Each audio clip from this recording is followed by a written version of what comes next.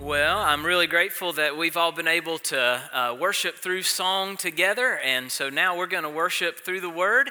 So I hope that you'll pull your listening guide out of your worship folder today and have your Bible open and ready to thumb through just a number of verses that we're going to hit this morning. And I want to say to those who are with us today online and watching us on TV, we're really glad that you've joined us today as well. You see that today's message is about the body of Christ, and I'm so glad and encouraged and joy-filled to be with the body of Christ this morning. And so we're going to talk about how the body of Christ and some of the ways that the body of Christ ought to interact with one another. But I think it's important as you think about who we are and how we interact with one another that we maybe step back a little bit and see what some of the foundations to that are. And I want to step back beyond even things that are on your listening outline today, and I want to say that relationship really exists in the character of God.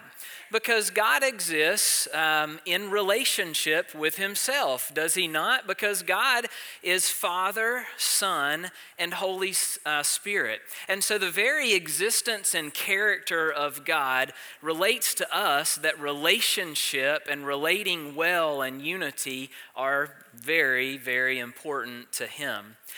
Also, when you look at the first pages of Scripture and you go to Genesis chapter 2 where God is creating everything and he created Adam, and what did God do when he looked at Adam and he said to himself, "It is not good that man should be," what? Alone. And so God made a helper suitable for Adam. And so God saw that even though Adam had perfect relationship with God himself, God wanted Adam to have harmony and love and joy in relationship with another human being. And so let's jump from creation and from God's existence, let's just jump all across the timeline now to the church and what God has created the church to be. And so you'll see on your listening outline a few things related to what the church is. And so let's take a look at those. Number one, fill it in. The church is the redeemed people of God throughout all time. The church is the redeemed people of God throughout all time. Look at Ephesians chapter 5, and though this is related to the marriage relationship, it gives us some great truths about the church. It says, "As Christ loved the church, and he gave himself up for her." Jesus Christ on the cross paid the price. He redeemed us from our sin and our lawlessness and an eternity of separation from God. So he gave himself up. Why? So that he would sanctify his church. He would set his church apart, cleansing his church by the washing of the water and the word, and then to present the church to himself in splendor, holy, without spot, without wrinkle, and with no blemish. And so God has redeemed his church. We are redeemed people throughout all time. The church is also a group called out for a unique purpose. Look at 1 Corinthians chapter 1.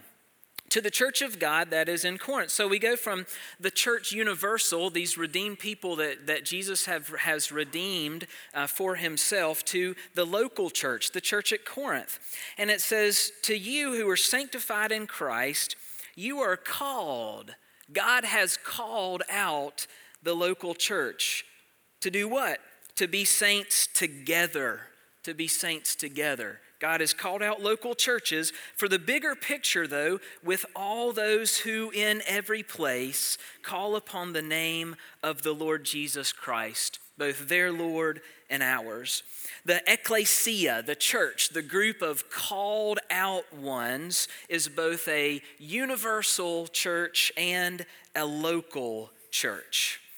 Thirdly, the church is comprised of many members. Fill that in on your outline. Romans chapter 12 says, "For as in one body we have many members, and the members do not all have the same function, so we, though many, are one body in Christ, and individually members one of another." So do you see some transition from global body that Jesus has redeemed to local body called out for a special purpose to many members that fulfill those purposes with the use of the gifts that God has given us? So if this is the church, then we will fulfill our redemptive purposes when we relate in positive ways to the brothers and sisters in Christ that God has put in our lives. So one of the ways the scripture helps us to understand these principles of relating to one another, there's all sorts of principles throughout scripture about how we ought to relate to one another, but it's using this phrase, one another. There are some one another's in scripture. The Greek word is alelon. Somebody say alelon. Okay, that's good. You're Greek scholars. I'm proud of you. It is a really common word. There's really no need for you to learn that word specifically because it's just a Greek word that's just thrown about 100 times throughout the New Testament. And it really does just mean one another, but reciprocally, mutually, just together, just some one anotherness. And it's used in a lot of generic ways. You know, they were in a room with one another. They were walking down with one another. Just some very generic ways. But when it's applied to the church, it takes on very significant meaning.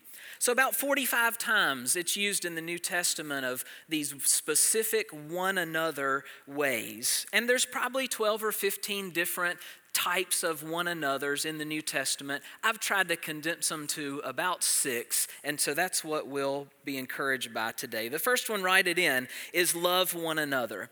Love one another. Love is the foundation of our relationship, brothers and sisters in Christ. Because if Jesus could lay down his life out of his great love for you and me, dirty, sinful, unholy, imperfect, blemished sinners that go against everything that he is. If Jesus can love you, then you can love one another. It is the foundation for how we relate because it's the foundation of how Jesus relates to us. Look at these 2 things about loving one another. Fill it in. It's commanded by Jesus. It's commanded by Jesus. And our love for one another gives credit to our witness. It's commanded by Jesus. Look at this in verse 34 of John 13. Jesus says, a new commandment I give to you, that you love one another. How? Just as I have loved you. So how are you supposed to love that brother and sister that you're sitting in this room with? Well, you look at the pages of Scripture and you say, how did Jesus love his disciples? How does Jesus love his church? And how does Jesus love me? There's your model. That's how you ought to love those around you. Jesus says, by this, if you love this way, what will happen? All people will know that you are my disciples. Not just the people in church. All people will know. Those people in your neighborhood and your workplace that you're trying to share the gospel with, when they see the love that you have for your brothers and sisters in Christ, it gives credibility to the good news of the gospel of Jesus.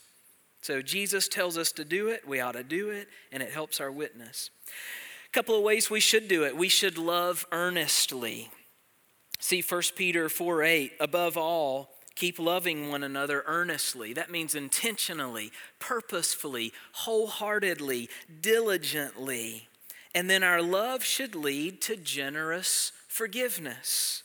Above all, keep loving one another earnestly. Why? Because love covers a multitude of sin. Now, the kind of love that we see, there's about 12 or 13 places in the New Testament where it says love one another of some sort. We didn't obviously cover them all. When it uses the word love, it's using agape love in all but one place. In Romans 12:13, it uses phileo. And the context there is the context of brotherly love, and so it's very fitting. But in all the other ways, it's saying, brothers and sisters in Christ, agape one another. Unconditional love toward one another, unconditional forgiveness toward one another. Serve one another out of love. Lay down your life for your brother or sister. Give that kind of agape love to one another that Jesus gave to us. Let's keep moving. The second one another that we have is to live in harmony with one another. So unity or harmony, this is something we say around Ingleside, that unity is both a gift and a goal. Unity is both a gift and a goal. So here's what I would love for us to do. You see that passage in your listening outline, and it's underlined from Romans chapter 15. I want us to all read that together. I want us to display some unity and harmony as we read this passage. And as you read it, I wonder if you would be thinking, I'm speaking these truths out to my brothers and sisters in this room, and I'm speaking these truths to myself to encourage my own heart. Are you ready? Let's read Romans 15 together. May the God of endurance and encouragement grant you to live in such harmony with one another, in accord with Christ Jesus, that together you may with one voice glorify the God and Father of our Lord Jesus Christ. Therefore, welcome one another as Christ has welcomed you for the glory of God. Anybody want to say amen to those words? Amen. Those are great words to encourage one another with today. You see, unity is a gift. In verse 5, it says, may the God of endurance and encouragement grant you to live in such harmony with one another. He is the giver of the gift of unity and harmony. We are the receivers, but we are also participants of it. Because look at the next verse in 1 Peter. How do we participate in unity in the church? Well, we clothe ourselves, all of you, with humility toward one another. We take a humble posture, not a selfless or an I'm better with you type of temperament toward our brothers and sisters in Christ. Because why? God opposes the proud, but he gives grace to the humble. Now, I want to take a little poll. Would you rather have God's opposition? Raise your hand. I don't see any hands. Or would you rather have God's grace? Raise your hand. All right. Then every one of you all ought to walk out of here with the humblest hearts today. And with a humble heart, you'll receive God's grace. And then the second thing we see about by living in harmony and unity is that we ought to pursue peace. Look at 2 Corinthians chapter 13. It says, finally, brothers, rejoice. Aim for restoration. Comfort one another. Agree with one another. Live in peace. And the God of love and peace will be with you. I don't know if there's anybody that you've got a rub with right now. I don't know if there's anybody that your relationship is out of step right now. I don't know if there's anybody that you've dinged or hurt recently and that has tarnished your relationship with each other. I want to encourage you as quickly as you can today or this week to do what this scripture says, to aim for restoration, to comfort and agree, and to live in peace. Because y'all, when you are at odds with another brother and sister in Christ, it is hard to have peace. Your gut wrenches, sometimes your heart beats too fast, you can't sleep. But God, the God of love and peace, can give you that when restoration comes. Now, in about 20 years of ministry, I've seen apologies and forgiveness go wrong way too many times. So let me give this group just some pastorly advice about how to go about that. If you've been hurt and that person doesn't seem to know it or they're not responding, you go to them, try to get them face to face and say, I'm hurt because of X. and see where the Lord takes it. And be humble enough to admit if you've done something wrong too. But now, if you're the one who has been the offender, if you're the one who's done the ding, or you've hurt the feeling, or you left the person out, or whatever it may be, let me encourage you, if you can, don't do it by text. If you can, don't do it by email. Sometimes those are the ways we have to do it. But get face to face, eyeball to eyeball with the person and say, I am sorry that I blank. Now, sometimes we put qualifiers. I'm sorry that I blank, but you were just so blah, blah, blah, blah, blah. That's not an apology. That's an excuse. I'm sorry that I blank, or I'm sorry, let me go back. Sometimes we say this, I'm sorry if I blank. You ever done that one? That's not an apology either. You're not owning up to anything. At best, you're giving it a 50-50 that you might have messed up. I'm sorry that I blank. Then 4 more words. Will you forgive me? Because forgiveness is part of the equation. And if you've been hurt or dinged, you look at the person in the eyes and you say, I forgive you. Water under the bridge. Your offense is down at the bottom of the ocean floor, the same place Jesus put my sins when he died on the cross for them. That's how we pursue peace when we're at odds with one another. I want to invite my friend Jonathan up here if I could. Y'all know Pastor Jonathan? Anybody know this guy? Come on up, Jonathan.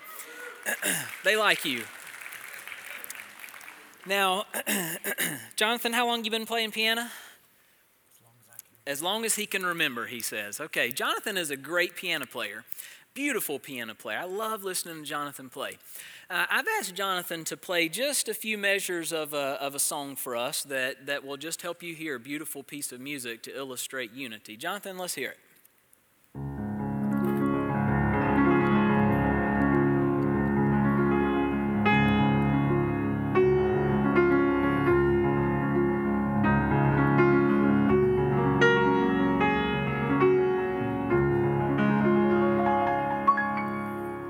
Sound like heaven, doesn't it?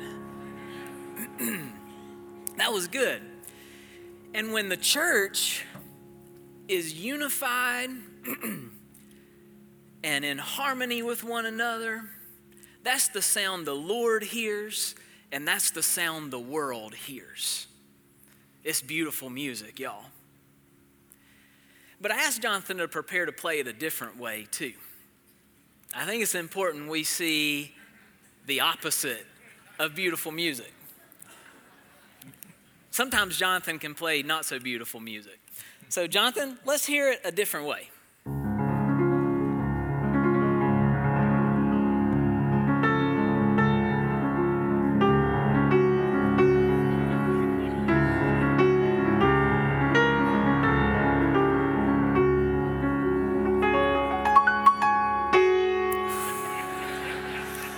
Ooh, don't clap for that.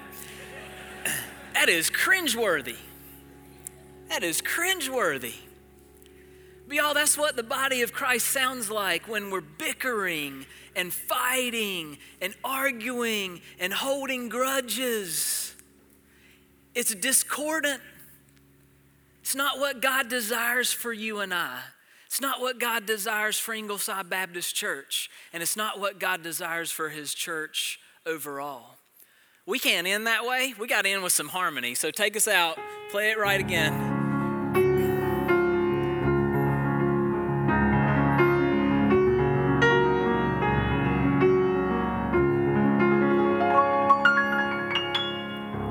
Beautiful. Give it up for Jonathan Green, everybody.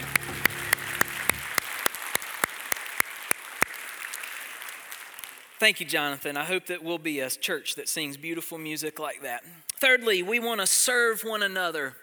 The scriptures say to serve one another. It says, show hospitality to one another without grumbling. Don't mutter under your breath when you have to serve somebody or be hospitable to them. Do it with joy. It says, as each has received a gift, we all have a spiritual gift if we are in Christ. Use it to serve one another as good stewards of God's various grace. Let's keep moving. We're to bear one another's burdens. Galatians 6:2 says, bear one another's burdens and so fulfill the law of Christ. This notion of the law of Christ is used only twice in the New Testament. It just means the law that when you can't do something on your own, Jesus stepped in to do it for you. So I want to illustrate it with this couch here. So the worship arts guys came and brought this couch out. I don't like it there. It's sort of an eyesore. I don't want to go back there and trip over it. Maybe they thought I was going to pass out. I'm not really sure. But anyway, there's a couch behind me. Now, I could try to move this couch if I wanted to. I could maybe try to push it back where it was, but I might break a leg or scrape up the carpet. I thought of a really fun way is I could just tip it end over end and try to get it over there, and y'all might enjoy seeing that. But I'm not sure. I just don't think that I could get this couch back over to the corridor by myself. And so I've got a burden that I can't handle on my own. I need a couple of guys to help me with this. Are there any guys up front that maybe your kids might want to point you out and say, yeah, my dad can help you with this. He's big and strong. I'm seeing Philip. Okay, you're going to be one of them. I just got to pick some quick guys. I'm seeing a strength and conditioning coach, Mr. Collier, and I'm seeing any back problems. Okay, Brian, come on up, you three guys. Yeah, you can't have any back problems here, but I need y'all to help me get this couch moved. So let's just come on up here. We've got a guy who likes to climb trees. Philip loves climbing trees and cutting tree limbs off. We've got a strength and conditioning coach, and we've got a fitness trainer. Brian, so y'all, let's just grab a corner. Would you help me? Because I don't think I can do this on my own, but I bet if we all grab, let's lift it up. Oh, man, all right, let's take it right over to that corridor over there. Y'all give these guys a hand, man. They are helping me bear my burden. And let's just get it sort of off to the side. Let's just kind of set it down. Yeah, just right there off to the side. And then, man, you guys can go back to your families. Thank you very much. I appreciate you helping me with that. That just seemed a lot easier. I mean, I was using a little strength. And you notice I didn't cast my burden onto them. I didn't get four guys, right? I still had to bear a little bit of the load. But I had these guys helping me. And it made it so much easier than trying to do it myself. That's a picture of what bearing the burdens of a brother and sister in Christ look like. Helping them do something they couldn't do on their own.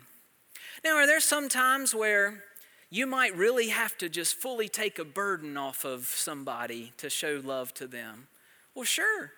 There might be times where I would have needed to just get four guys and I just stand back and watch. So say the single mom has to go out of town on a work trip and she's struggling to figure out what to do with her kids. You know about it. You say, you know what? Don't worry about your kids. I got them all week long. I'm taking them. You just took that burden completely off of that single mom. But sometimes when you're ill or you've lost a family member or you've got some other struggle in your life, you just need people to come alongside you and do things to help you bear that burden. And y'all, this is one of the most Christ-like things that we as followers of Jesus can do, is bear a burden, take in our hands the cares and concerns and worries of others, because Jesus did that for us.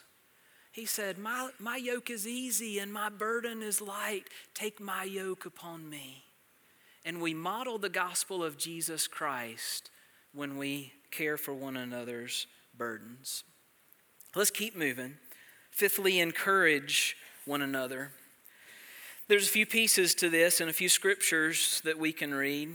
1 Thessalonians tells us to encourage one another and build one another up. says in Colossians that we ought to teach one another. Do you know that if you teach the Bible, you have an encouraging ministry? You have the ministry of encouragement to those whom you teach, admonishing one another with wisdom. Admonishing sounds kind of like a hard word, doesn't it? But it really just means to put in mind, to put on somebody's mind. It's when you see somebody beginning to stray or take a path they ought not to or make a decision that might be unwise.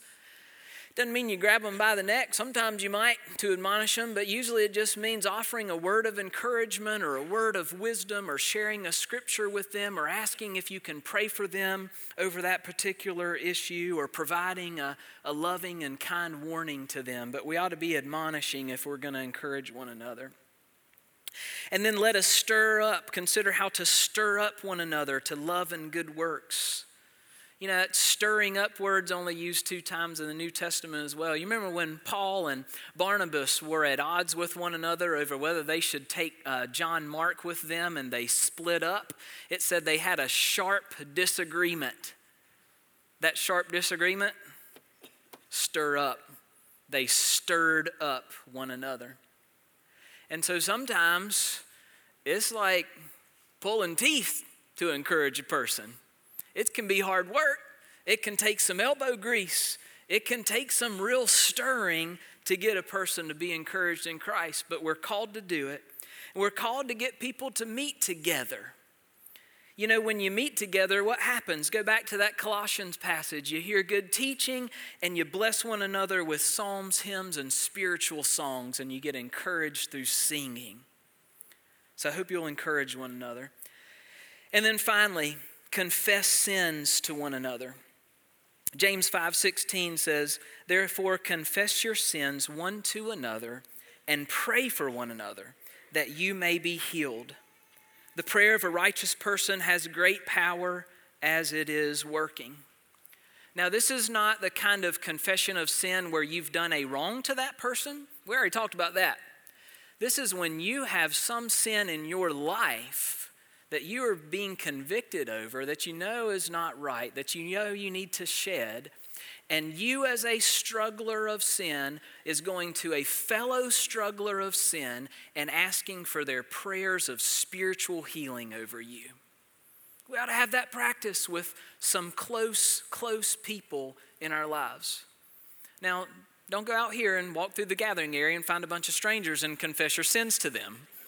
I would not consider that to be wise. Have some close, tight-knit, trustworthy believers who can walk you through those, who can pray for spiritual healing, who can follow up with Scripture and encourage you as you move past that sin. Confess your sins to one another. I love what Dietrich Bonhoeffer said about this. He said, "He who is alone with his sin is utterly alone." Confess your sins one to another. You know, there's some corrective one another's, and we're not going to go through all those, but I did list them on your outline today. Do not pass judgment on one another. Do not lie to one another. Do not bite, devour, consume, provoke, and envy one another. Do not grumble against one another. So some more on the corrective side. Today we focused on the more positive side of things. And then there's one more that you might be wondering about, and it says, "Greet one another with a holy kiss." I'm going to leave that one for Tim McCoy to preach on one day.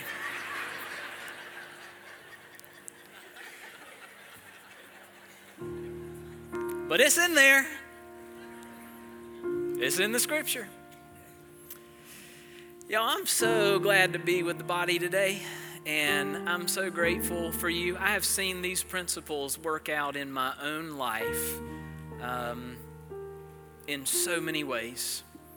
With good, godly friends, in small groups, in classes, on this church staff, with this church.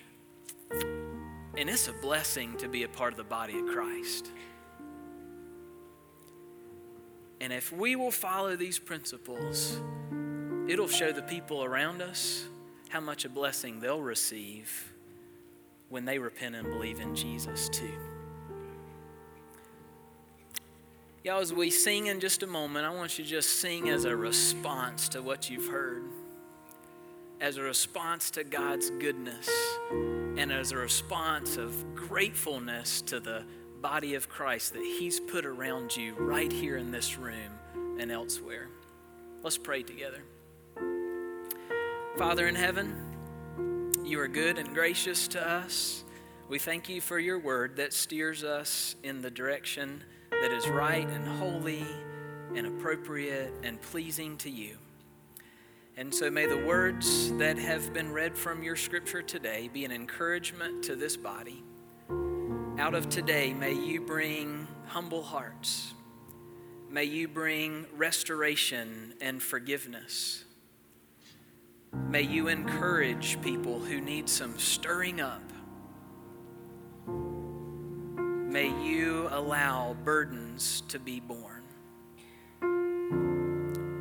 And God, may we glorify you as your church, your body. In Jesus' name we pray.